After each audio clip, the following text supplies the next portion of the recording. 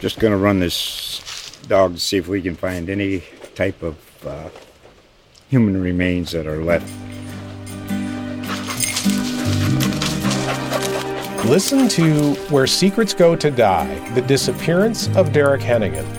From the Detroit Free Press, a new podcast set in the woods of Michigan's Upper Peninsula. Available on Apple, Spotify, Freep.com, or wherever you get your podcasts. From the newsroom of South Coast Today, this is ST Speaks, a podcast diving deeper into the news of the day and covering hot-button issues that matter to you. You're listening to ST Speaks. All right, this is All Politics with Jack Spillane, and I'm here this evening, Thursday evening, with former Mayor Scott Lang, and we're going to talk a little bit about the New Bedford election, the referendum, and politics in general for a bit. Welcome, Mayor Lang. Thanks very much. Call me Scott, as you know, and happy to be here with you always. And he knows I always call him Scott when we're off camera. Yeah, exactly. So we've disagreed a little bit this year on the referendum question. The editorial board came out the other day with the Standard Times position of the editorial board, the editor and the managing editor, myself, about the 4-year mayoral term. And you have a different position, so why don't you tell us a little bit about your thinking on that and why you disagree with us? Sure, and Jack, we've agreed on a lot of things over the years. Disagreed. I'm always anxious to read the Standard Times, think about what your position is, and always consider it. And want to tell everyone I read your column, on Sundays and then during the week now, and always it's provocative and around town, around New Bedford. If you say, "Have you read Jack's column?" everyone knows it's Jack Spillane. So I like the whole idea of that. I think it's important. You and my mother, God rest her soul, my sister's never read it. Really? All right, so we'll ask your sister to consider it. But I think this 2-year versus 4-year term is really important. I think it's a structural change in government that needs a little bit more thought than simply the period of time that you would examine a ballot question, which in New Bedford now has probably been about a month and a half, really. I think there have been 2 or 3 stories in the paper. There haven't been any debates. I had said early on, gee, I'll go anywhere, debate or discuss this, at any given time. And I'm happy that I consider this to be an opportunity. I think that it separates the mayor from the people, in that the only time that you can really count on a review of a mayor's term, a review of the issues that face the city, and I've always, grouped them into the 4 legs of the table, which are as important as each other all the time, and some are more important than others at any given time. But it's it's public safety, education, neighborhood revitalization, it's economic development. Within any of those main categories. Is taxes. It could be for someone in a neighborhood, noise, potholes. It could be lighting. It could be trash. It could be an appliance, a TV on the street. So it's really important, for each person in the city to feel that they have a say and the ability to weigh in. And the way we've done that now for almost 100 years.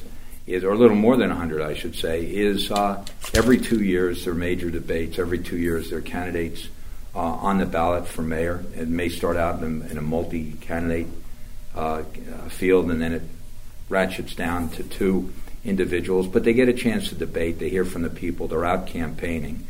And the people get to grade how that person's doing every 2 years. There are very few jobs that you're not graded, literally on a monthly or bi-yearly basis, whatever it might be. This is an opportunity for the voters to weigh in. And with all the issues that face every urban city in America, New Bedford is not unique. We have issues like everyone else. We handle our issues, I think, a lot better. We've been lucky. I think we have pretty good leadership in the city. It can always be better. Every one of us can do a little better job. But we've always been responsive to the voters. It doesn't seem to hurt mayors to campaign. I think it's part of your job. I think every day you should be out there doing your best, showing the voters why. And that, voters, citizens of the city, taxpayers, they're all lumped together. Why you're working on their behalf. You work for them. They're your boss. And it seems to me that it's not too much to ask a mayor every 2 years to be up for election and let the voters decide how you're doing. If you're doing a good job, I think the mayor is rewarded with another term, man or woman, whoever it would be. If they're not doing a good job, maybe it'll make you a better mayor because, the results may be a little closer. And if you're really not doing a good job, maybe then someone else gets that chance. So I think it's important in a democracy to have voter participation as much as possible. So that's why I favor the 2-year versus the 4. In a hands-on job that everyone in the city depends on, it seems to me that determining every 4 years whether you like the direction of the city, whether you like those budgets that have gone on, whether you like how the school department's doing, or how the police or fire, whatever it might be, DPW, every 4-year review is a little too long. I like the 2-year. I also think that I've heard lately that, if we get the 4-year term, then we can start talking about building in a recall provision. That's a disaster. That's not part of this. That's not part of this. But I heard the other day someone explaining it and said, the other thing we'll do after, if this passes, we can talk about a recall. I'm completely against the idea of a recall. A recall is an every 2-year election. But a recall, if you have a recall instituted in your city charter, you're going to end up in a situation like we've seen in Fall River where you have 3 mayors in the course of a year and a month or two. I believe a 2-year election is appropriate. I don't think it should dissuade anyone from running for mayor. I think that people, if you want to be mayor, you love being with the people. You love being out there. You love interacting. You love being at the events. You love having people in your office. It shouldn't be inconvenient to think you've got to run. And one last thing, Jack, that it seems to me that I love the Standard Times, right? That from the first day I moved in the city, I relied on the Standard Times. It used to come in the afternoon, now it comes in the morning. It's the first thing you grab, you read it. The Standard Times, as all newspapers around the country, has consolidated its ability to cover day-to-day events. So we need a really absolutely viable press. But when you have a 2-year term, it seems to me that you've got the ability of the press to stay on issues, focus on issues, and continue the people leading, hopefully drive the debate, but the press can cover it, even with the limited resources. A 4-year term, things seem to drift. You don't have the coverage. We've had great coverage, I think, of the campaign. More coverage than we've had, say, in the last year has been focused the last few months because we have a campaign. I like the idea that people debate, look at issues, consider issues. I like the idea that this is on the ballot. I think it's great. I don't like the idea that someone would have walked this in some back door. It's important to be on the ballot. But I do want people to be able to think about it, discuss it. This is only my opinion. I'm voting no. I can't tell you how to vote. I just can tell you how I feel. I served as mayor. I have a pretty good feel for the job, I think. Campaigning is not a deterrent to running for mayor or a deterrent for someone to continue to serve as mayor. It's not a focal point. It's not the issue that should drive anyone away. At the Standard Times, we tried to make the point that sometimes the city council can tie up a mayor. We even used the example of in your last year, for 8 months they would not approve any of your reasonable recommendations for city boards and commissions. Very reasonable, I think. Right? Yeah, they're very reasonable. They finally did them after the election was over, and it appears they were trying to get some sort of leverage over you on something. I don't know what, but in a 2-year period, it's easier for the council to bottle up a mayor than in 4 years. So if you have to wait 4 years, the public is not going to stand for the city council not approving any appointments for 4 years. I think that's a great point. I'll say this, though. The reason that they bottled me up was because I announced that I wasn't running for a 4th term. So they knew that was going to be my last year, and they did come in and say, we'd like to try and work some things out your last year, and I tried to be as accommodating as I could. But the fact is, and if you had a 4-year term, your last year, if they knew you weren't running, they would still, if they're disposed to it, bottle up. Because maybe they were hoping to get somebody that they thought would be more amenable to things. More amenable, or they figured let the new person come in and have a free reign. I tried to stay away from doing any kind of long-term appointments my last year.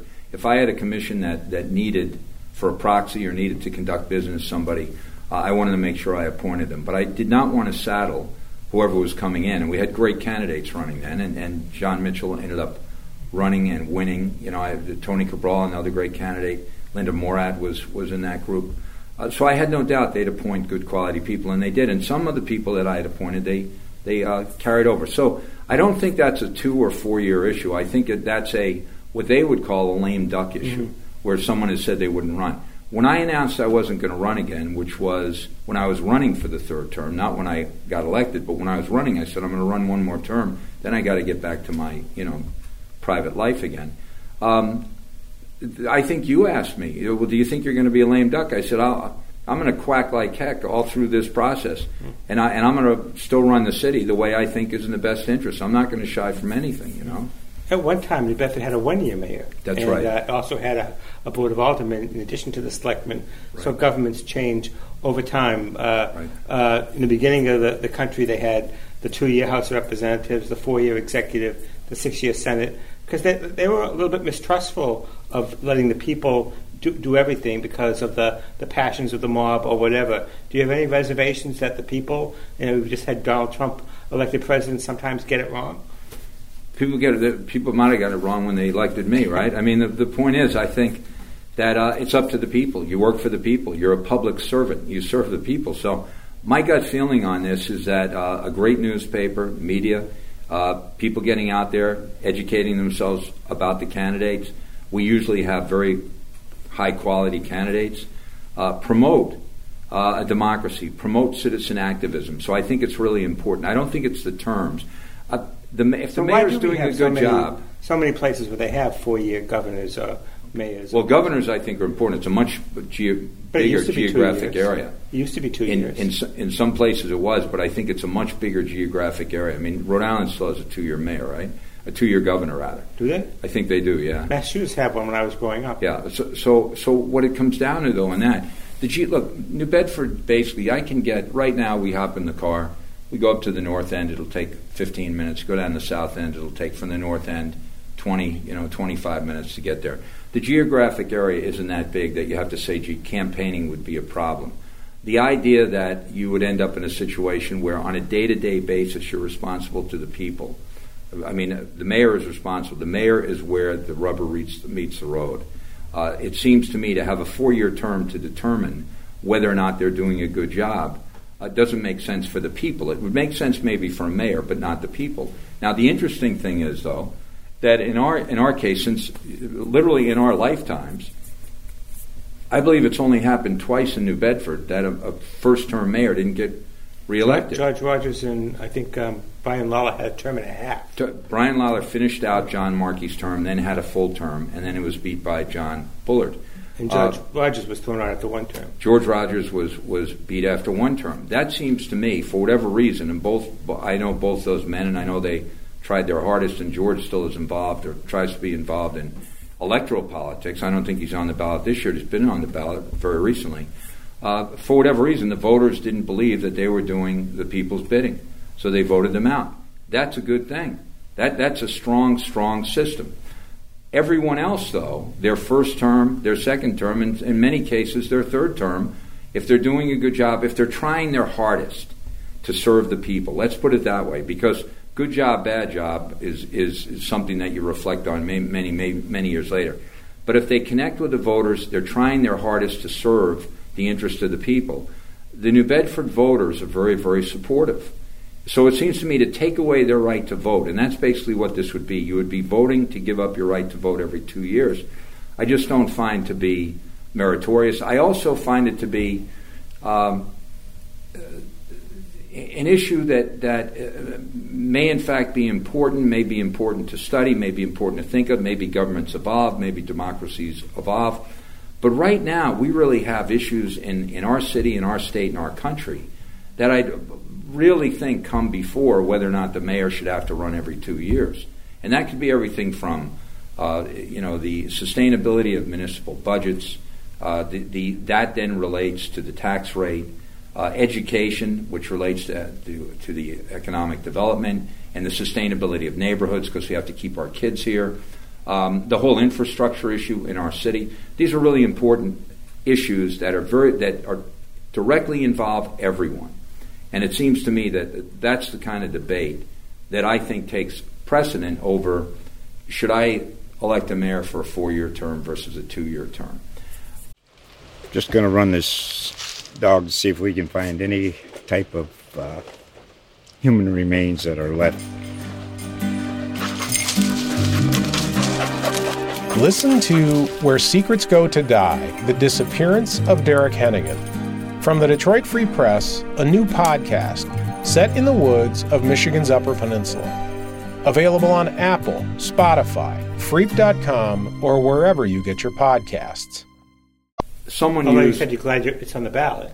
I'm glad it's on the ballot because I think it's been on the ballot 24 years ago or whatever it was. Let's do it again. I'm happy it's on the ballot. I wouldn't want a mayor and the city council saying, that's it, we just gave up your right to vote every 2 years. The people have to make up this decision. Whatever the people decide, I'm going to respect. What about if it's narrow? If it's narrow, whoever wins, wins. Whoever loses, loses in the system that we have. I mean, I'll put it this way. If you remember, the last referendum we had that I really had a focus on was the fluoride referendum. And I took office, and I said at the time it should be subject to a referendum. Because originally the former administration, the Kalis administration, had gone ahead and given it the okay. And I said, I'd feel much better if this was a referendum so I know what the people are thinking about. I studied that issue. I said, I think we can deliver fluoride to the kids in the city, which is the population you're really targeting, without putting it in the water. That's my opinion. But, whatever the voters indicate on this, I'm going to implement to the fullest extent within the chemical, variations, right? I'm not a scientist, but whatever they decide, we'll do. And that's exactly what we did. So the voter, they're the ones who make the decision, and then from that point on, everyone has to abide by it and live by it. They had voted against it before, but they voted for it. That's right. And the Standard Times, the first editorial, back in the late 70s, when they first voted on fluoride, said, we're going to leave this one up to the voters. They should make up their own mind on this, So it's interesting. You didn't do that the last time, though. Right, the last time, but I'll say this, though. The last time the editorial that supported it was a very guarded editorial. It basically said there are an awful lot of benefits for it. There are some studies that say that it might have detrimental effects on people. But by and large, we believe that this is effective in the deterrent of tooth decay in kids. So we're gonna support it, and we ask you to make up your own mind. This is ours. So the Standard Times has never said, you vote this way, period, as if they're talking to a subservient class. You've always said, this is our opinion, we hope that you would consider our it. view. And it's great, yeah. And I think that's the way it should be. I wanted to ask you about this year's mayoral race. John Mitchell and Charlie Perry, two strong candidates. What do you think? I think Charlie Perry, being a complete newcomer to the electoral process, has obviously done well. I think the mayor has... in all honesty, the mayor's toughest job is running against himself, which is what I think happens, when you have a couple of terms in. I think there's some things that the mayor's done that I certainly applaud. There's some things that I might have done differently, but still hopefully end up in the same spot that he would be, he ends up in.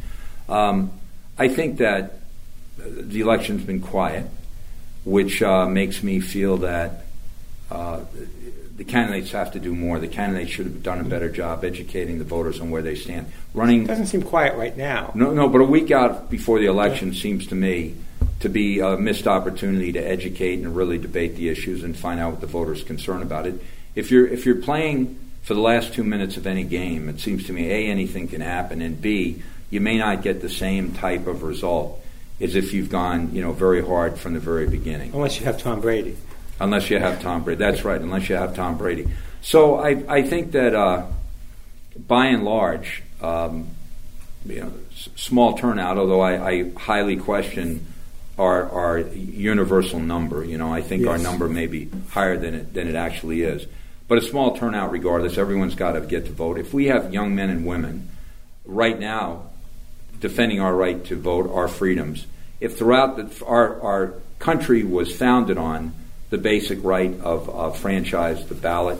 It took a long time, but 100 years ago we said without women voting, we're an incomplete society. So we have had now a 100-year tradition of everyone voting in this country that's eligible to vote.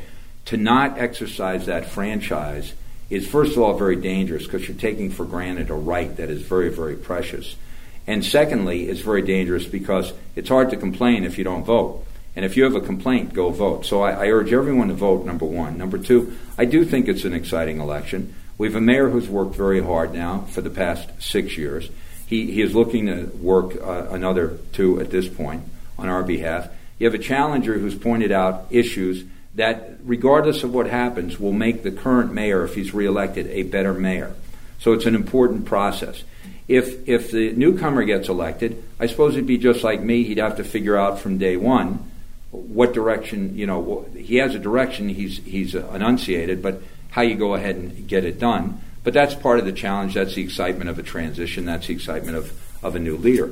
But I'm hoping people go vote, and then however they vote, I think the election has been respectful. I'm hoping they vote, and whoever's elected, they support that person. Would you like to make an endorsement? You know what? I decided when it comes to mayor, back when I first said I would not run for, I'll run for 3. I'm not going to run for 4. I don't know if I said at that time, at this time, but I know that I said I'll run for a 3rd term. I'm not going to run for a 4th. I don't know if I said at this time, Jack. I have to remember that, but I have to look. But the point is this, that I said I wouldn't endorse the successor. And throughout the campaign process, I haven't endorsed candidates for mayor. On occasion, if I see something at the council level that I think is really important, I may go to a councilor's fundraiser and say, I really think you've done a great job, or I'll send councilors individual campaign contributions because I think they've done a good job in the people's house. But I don't endorse for mayor. I don't see doing that.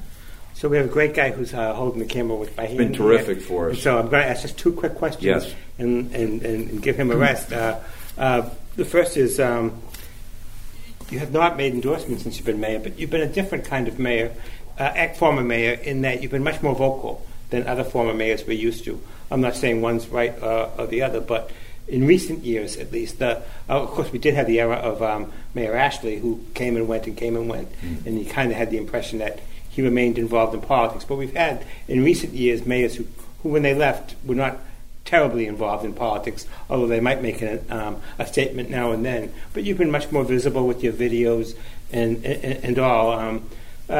You comfortable with that? Because it is a different model. Okay. Yeah, I think it's important. I think I have first of all, since December of 71, I decided I'd get involved in some way in public opinion, formulation and giving my opinion. I went in 72, worked for Humphrey, and then I had a period where I worked on national politics. So I've always been involved in expressing an opinion.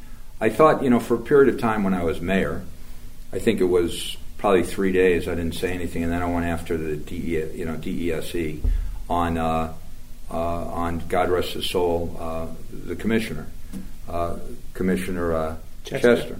And I got to know Commissioner Chester while I was mayor, and then I got to know him well after I left office, and actually had a good friendship with him.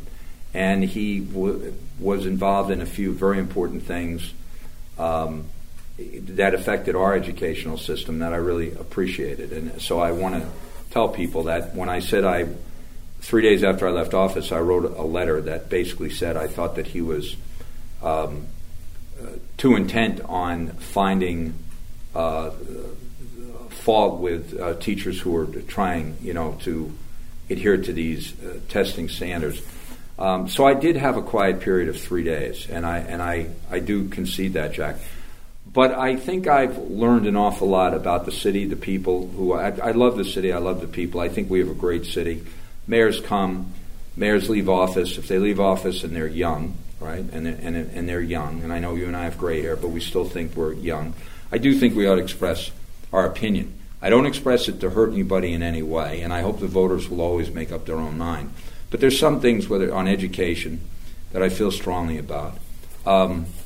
If you ask me to express my opinion now about the chief, I think the chief does a great job. I've known him for a long time. Chief Cordero. Yes, absolutely, Chief Cordero. I've known him for a long time. I mean, since he was a kid, he is a very good man. I think he's working hard.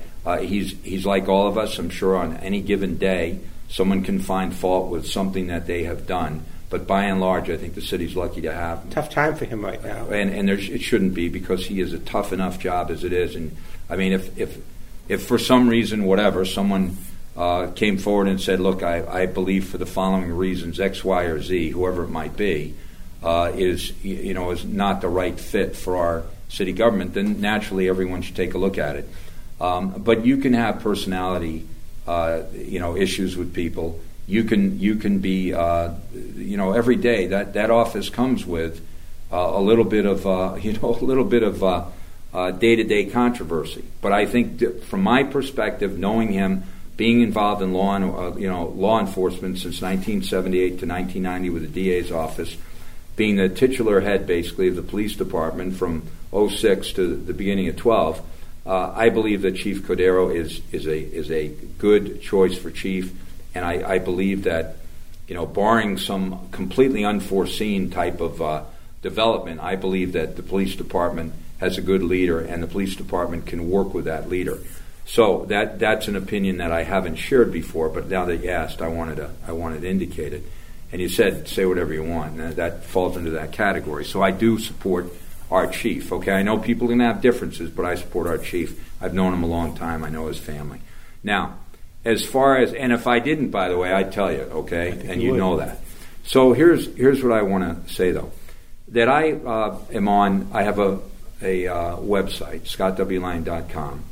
I have, to have people realize that I have some opinion pieces and writings on my website. I have a Twitter account that lets people know. But I'm not saying who should win American Idol on my Twitter account. And I'm not getting up in the middle of the night and ending any Twitter statement with the word sad, okay? So I'm not doing that. I want to tell you, that's definite. The other thing is I have a Facebook page, which basically, again, is designed to move people if they're interested in hearing what I have to say. I love the kids who went out and bought and got the signatures on the ballot. I disagree with the position. I want people to know that I think, democracy in action is fantastic. The younger people getting involved is fantastic, but please consider my opinion, say, on that issue. I have been driving hard on the Democratic National Committee. I believe the Democratic National Committee that was my last question. Has abrogated its responsibilities to the American people. It's basically the face of the Democratic Party. It's the structure of the Democratic Party. I think they've let everybody in the country down. Have you heard about Donna Brazil's book? It just sounds amazing that the fix was in for Hillary Clinton. It's just breaking today. Okay, so I've been saying that the fix was in 2 years ago on TV. I ran the delegate selection process for Robert Strauss, who was the chair. Even Web searches go back far enough that you can read about that and read about how we changed the rules. The McGovern-Fraser Commission back in 68 to 72, then the O'Hara Commission with the rules and the charter of the DNC, and then when I came to work with the DNC in 73, all those, the new Mikulski rules were all in effect.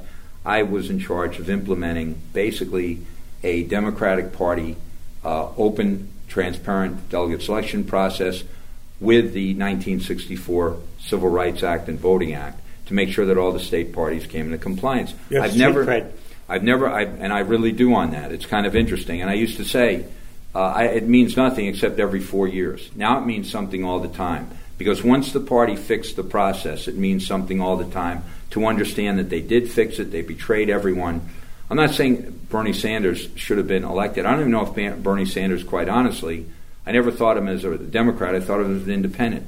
But there would have been, what did Republicans have, 16 candidates who thought they could be president? The Democrats would have had 16 candidates who thought they would have been could be president. And if it was a fair and open process, one of them would have been nominated. We would have had a stronger candidate. It could have been, for all I know, it could have been Clinton, fair and square. She would have had more support.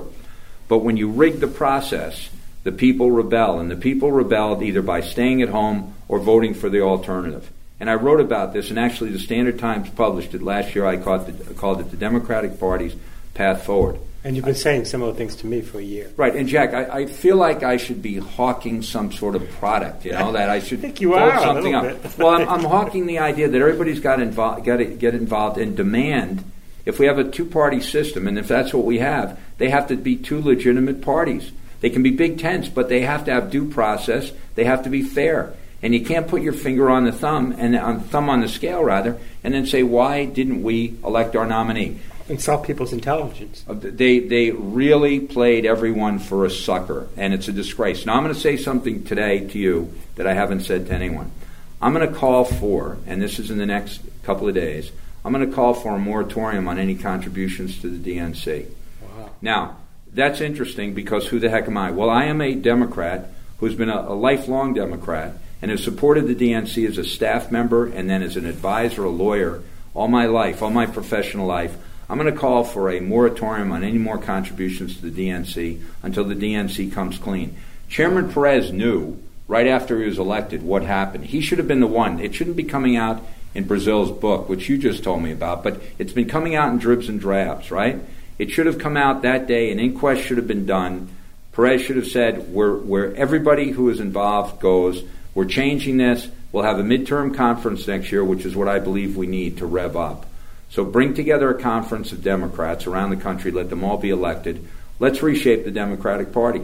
Let's get the young leaders in. And when I say young leaders, that's not by age. I mean new leaders, let's say. The new leaders in, and let's go. Nancy Pelosi's got to go. Chuck Schumer, they're both leaders. They both should have places. But as far as being the symbols of the DNC, or the symbols of the Democratic Party, rather, we need new people. And until we realize that, we're not going to resonate because we've lost the faith of the people. So my gut feeling on this is that's something I will be involved in. I didn't realize that this 2-year versus 4-year was going to be something that I'd be talking about. I thought that my goal this year. No, I don't mean here today. I mean over the last few months. My emphasis, my focus, has been on the national party structure. Absolutely. And how we take back either the House or Senate or something as a fail-safe against the Trump administration. And it has been. And I'll just point out here that Scott Lang is a national figure in terms of he has connections with the national party. He is good friends with Paul Kirk, who was the interim senator. He has been involved in the delegate selection process since the late 70s, late 60s. No, yes. And so he has these connections, both in the state and the national party. And if this Democrat from a city like New Bedford, a post-industrial city, blue-collar Democrats, is saying this, the party, it seems to me, needs to listen. It needs to be completely overhauled. It really does. It's a heartache to me because you always relied on basically the Democratic Party to represent the people, and instead the Democratic Party became, in essence, a party driven by consultants, a party driven by the status quo, people who were afraid to even talk about change because they thought it could cost them their position.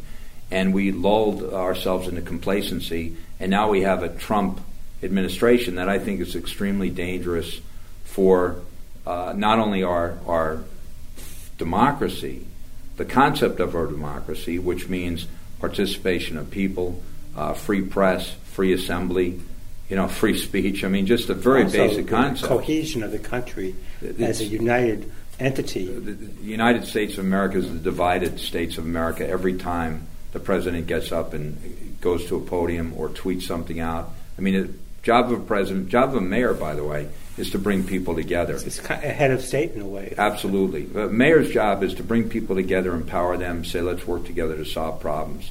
On a national level, it's a little bit bigger. 2-year term for president, it's a little too big, a geographic area. But on a national level, the only thing that counts for the president is to be able to bring people together. When people look at the president, they should have confidence that he is basically looking out for my interests, okay, no matter who it is. The smallest person, the tallest person, the richest, the poorest, everyone should look at the White House and say, we know that stands for the United States, and right now it doesn't. And I blame the Democrats as much as anybody for that. Yeah, you just heard it from former Mayor Scott Lang. The Democratic Party needs to reform itself. Thanks for being here today, Scott. Right. Thanks for asking me, Jack. I appreciate it very much. Thanks.